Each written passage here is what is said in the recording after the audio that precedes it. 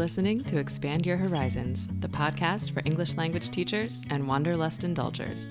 This is Lauren and Shannon, teacher training duo of TEFLHorizons.com. Each week, we bring you teaching advice, travel tips, and inspiring stories from around the globe.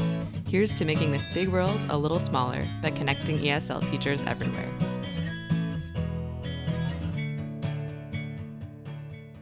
Hello, and welcome to this week's episode of Expand Your Horizons, the TEFL Horizons podcast. I'm happy to be back on the podcast with Lauren this week, and before we get started, I just want to give you a little bit of context about this week's episode.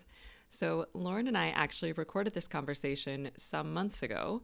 At the time of recording this, that's the beginning of 2020, so the very beginning of this year. And we did it because, interestingly, we were already at that time thinking about doing a series of podcast episodes completely focused on teaching English online. We felt that the industry was moving in that direction. We'd gotten some great questions from our followers regarding teaching online. And then, of course, several months later, the COVID-19 pandemic hit, and now this content has become even more relevant than we ever could have imagined, as teaching online is now really the only possibility for many people around the world. If you are quarantining, it's really not possible to go into the physical classroom at this time. So really happy to have this content for you this week. In this episode, we're going over the differences between teaching online and teaching in person. So at this point, it's very likely that if you are working as a teacher currently, you have already tried your hand at teaching online.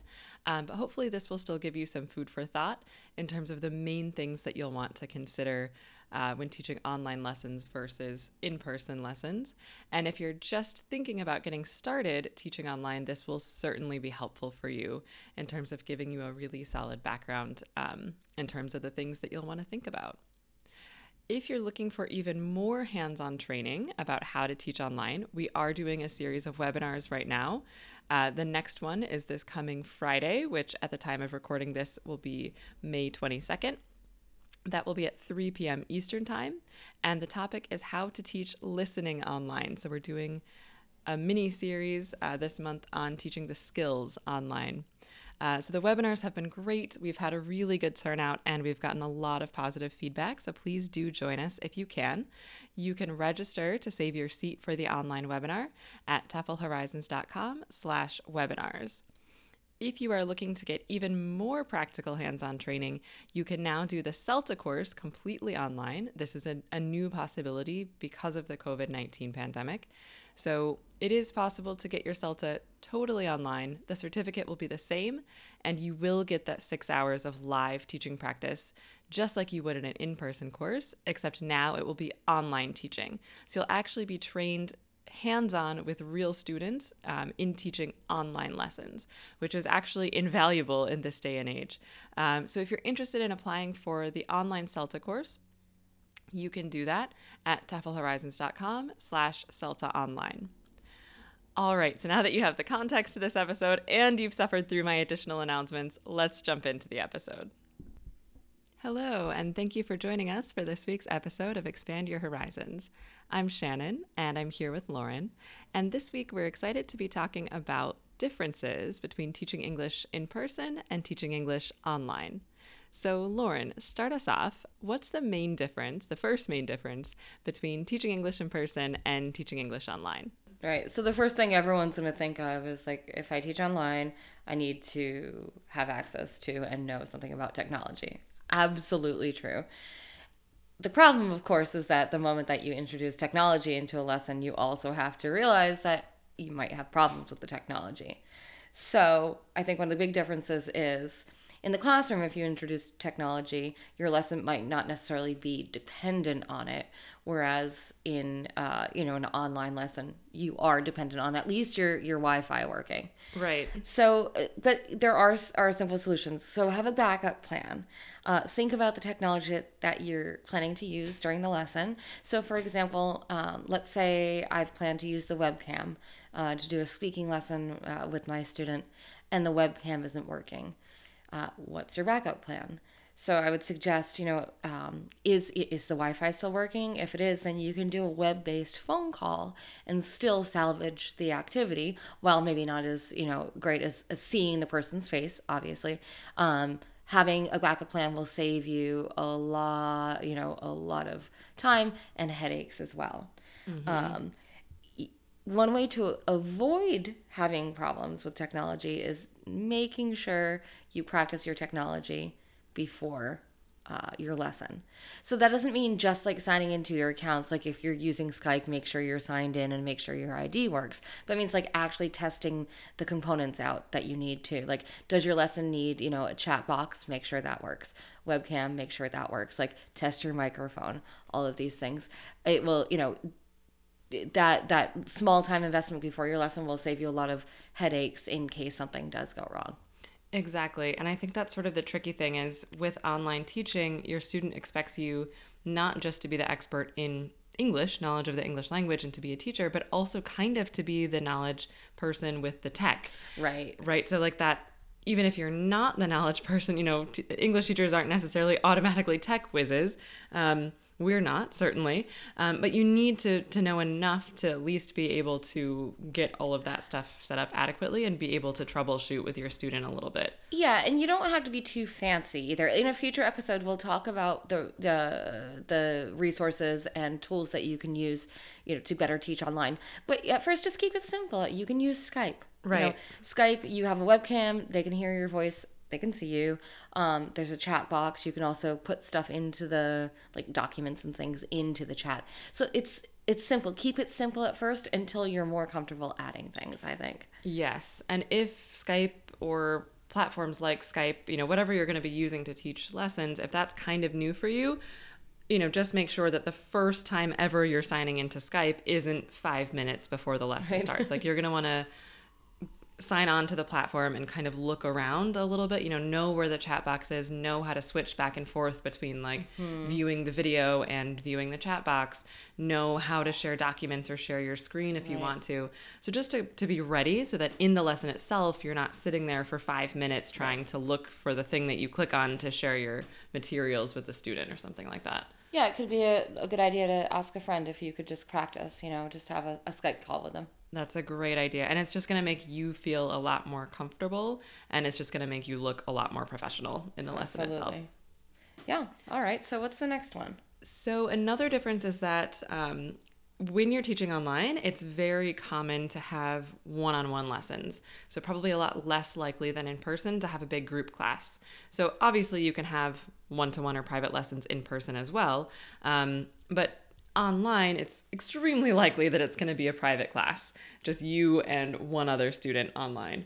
So that is going to present its own differences. We actually have a whole episode coming up for you, probably the next episode, where we talk specifically about the differences between teaching one-on-one lessons in general, whether in person or online, and how that differs from group classes and exactly what you need to consider when doing that.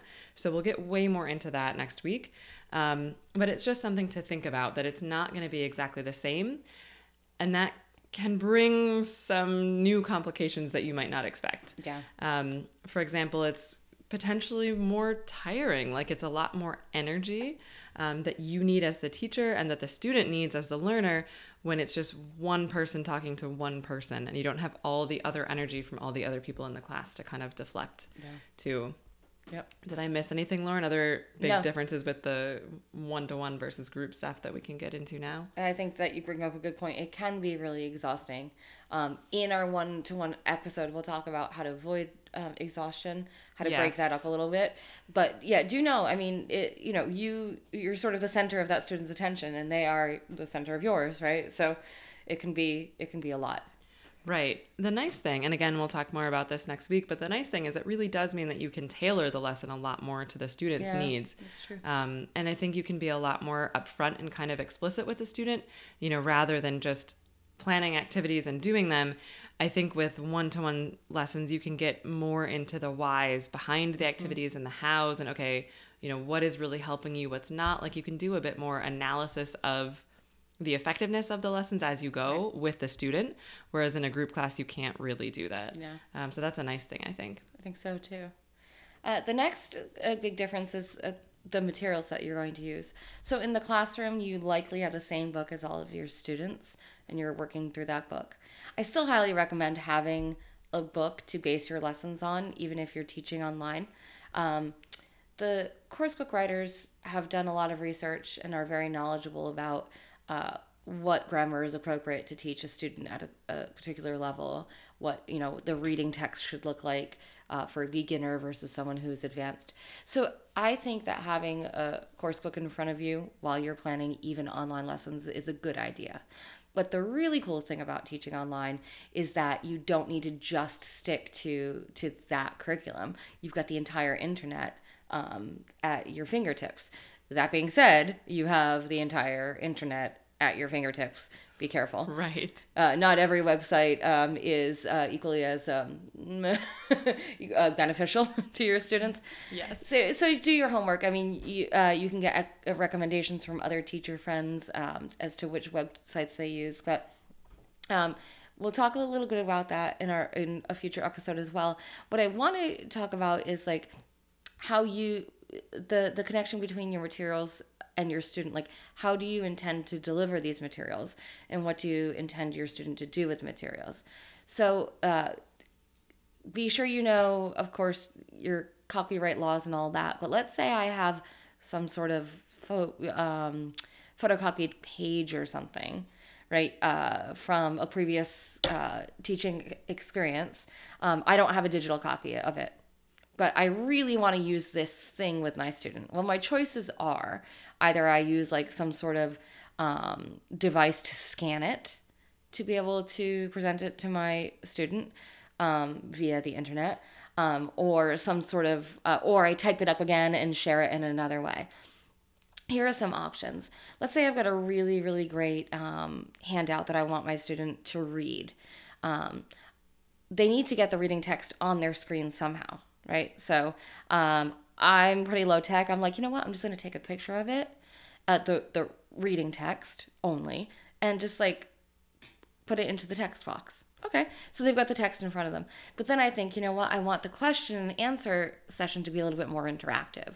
So maybe as they're reading the text, I pop up the answers in the chat box next to the text so that they can see the questions and the text at the same time. As they're reading, they can type their answers right into the chat.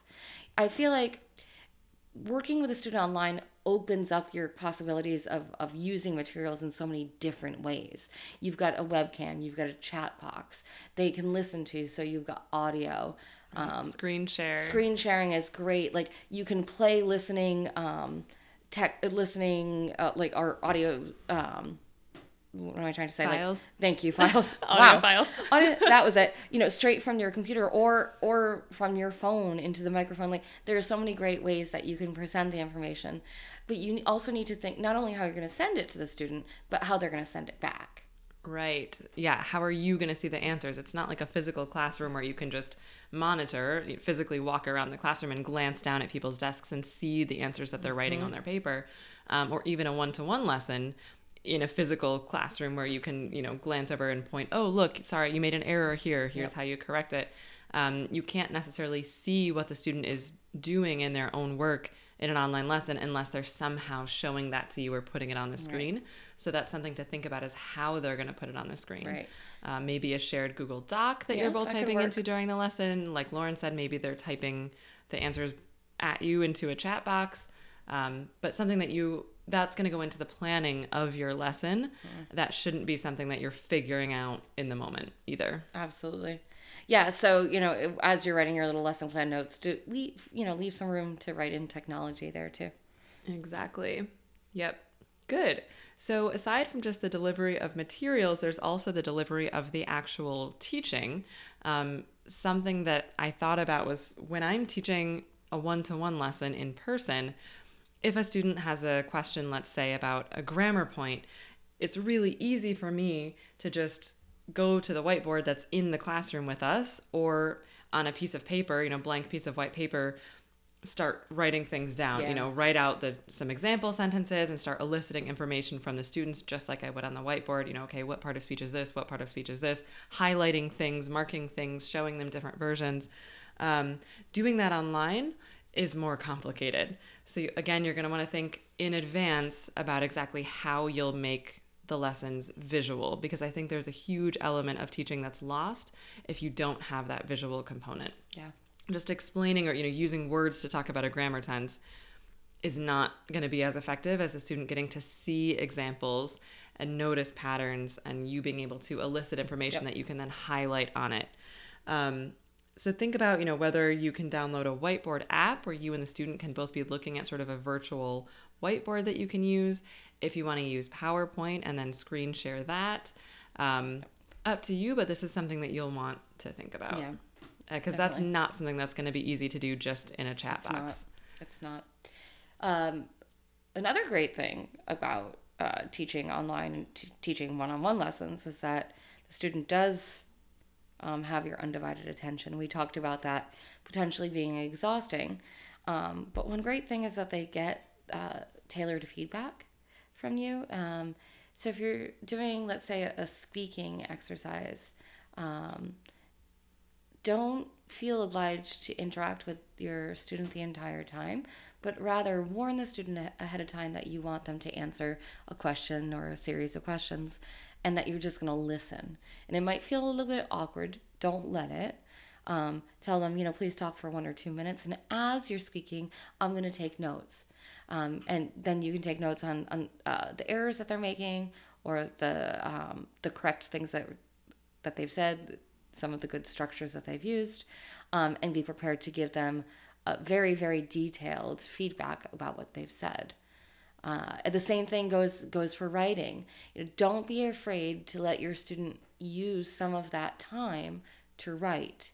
It might feel weird, right? Because you're sitting there in silence as they're writing a response to something. But the advantage is once they've written for, 5 or 10 minutes, whatever you've given them, and they send it back to you, you have this amazing ability, right, to give them on the spot feedback about what they've just written. And so you can go line by line and go through their errors with them. Mm-hmm. That's a really great feature. The other thing that just popped into my head is if you're using a platform like Zoom, for example, I know has a record feature where you can actually record the entire meeting. So depending on how comfortable you feel with that and how comfortable the student feels with that, that's something that would be interesting to experiment with, where the student could actually have your entire lesson recorded and could go through and do some self-correction, correct some of his or her own errors, listen back. You could provide models of pronunciation that the student could go back and then, listen to the models you provided in the lesson and practice on their own for homework. Yeah. So there's a lot you could do with that too that, would be a bit more awkward in the physical classroom to sit there with a recorder. Yeah. And just like in the classroom, how you don't want to do grammar exercises like everyone does them. Okay, let's do number 1 together. Let's do number 2 together. Right. You want to avoid that in an online lesson as well. Still give your students time to work on things individually, and then you can go over the answers together. Yes. That means it might feel a little bit weird for you to just sit there in front of the computer screen while the student is also sitting there in front of the camera, wherever they are, working on an exercise silently. But I think that's still really important, is that you don't want to just sit there. Okay, look at number 1. Do you see it? Okay, tell me what's the answer. Okay, number 2, tell me what the answer is. That's putting the student on the spot. The student needs processing time. They need to make some mistakes. They need to work through stuff. So it's really okay to say, okay, here's this exercise I just screen shared with you or whatever. Take 5 minutes, try it on your own.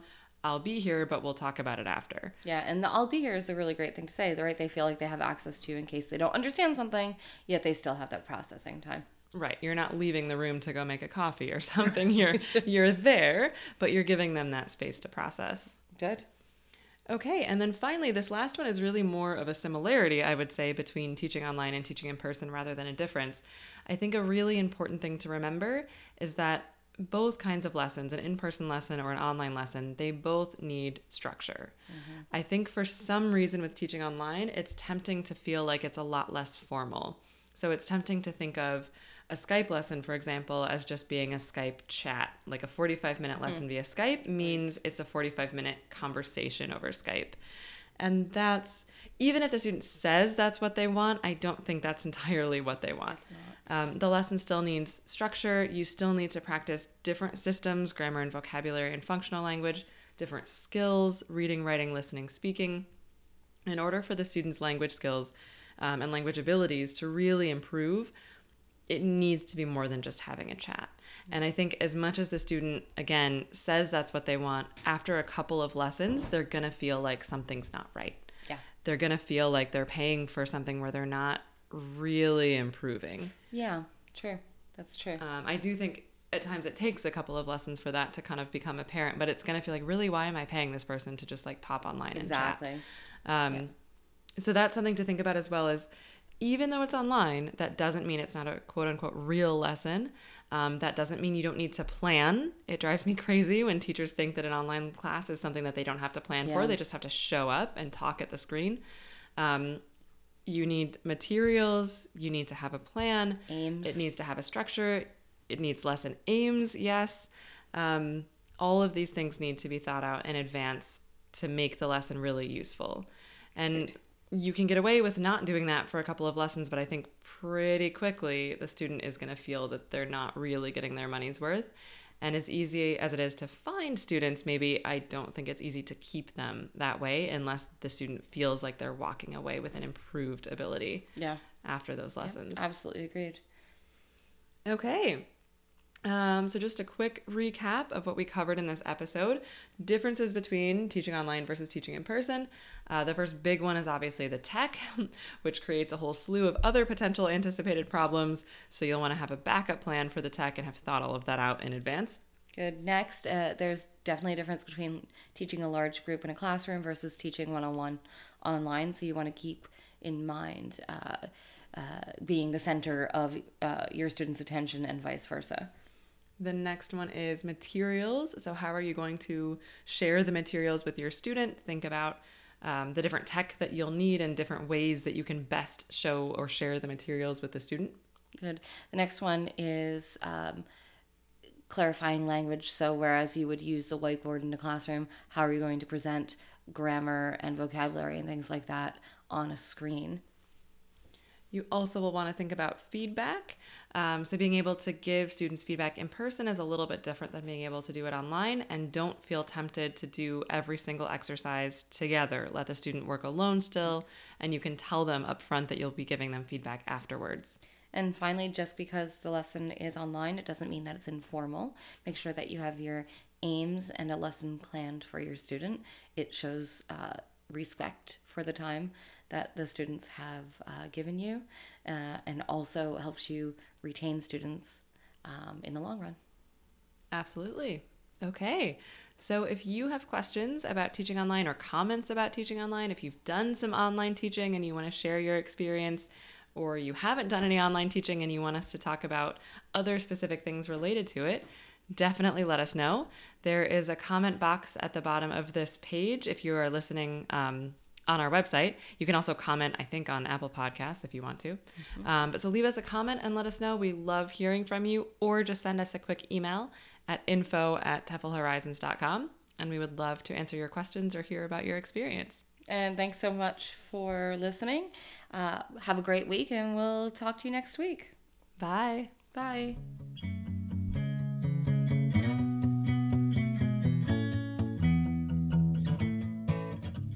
Thanks for listening. Your support means so much to us. Feel free to leave a comment below if you enjoyed this, and let us know what you want to hear about in upcoming episodes. If you know other teachers and travelers, we'd love for you to share this podcast with them too. And tune in this coming Tuesday for our next episode. Until then, you can find us at teflhorizons.com. Let's keep making this big world smaller by expanding horizons.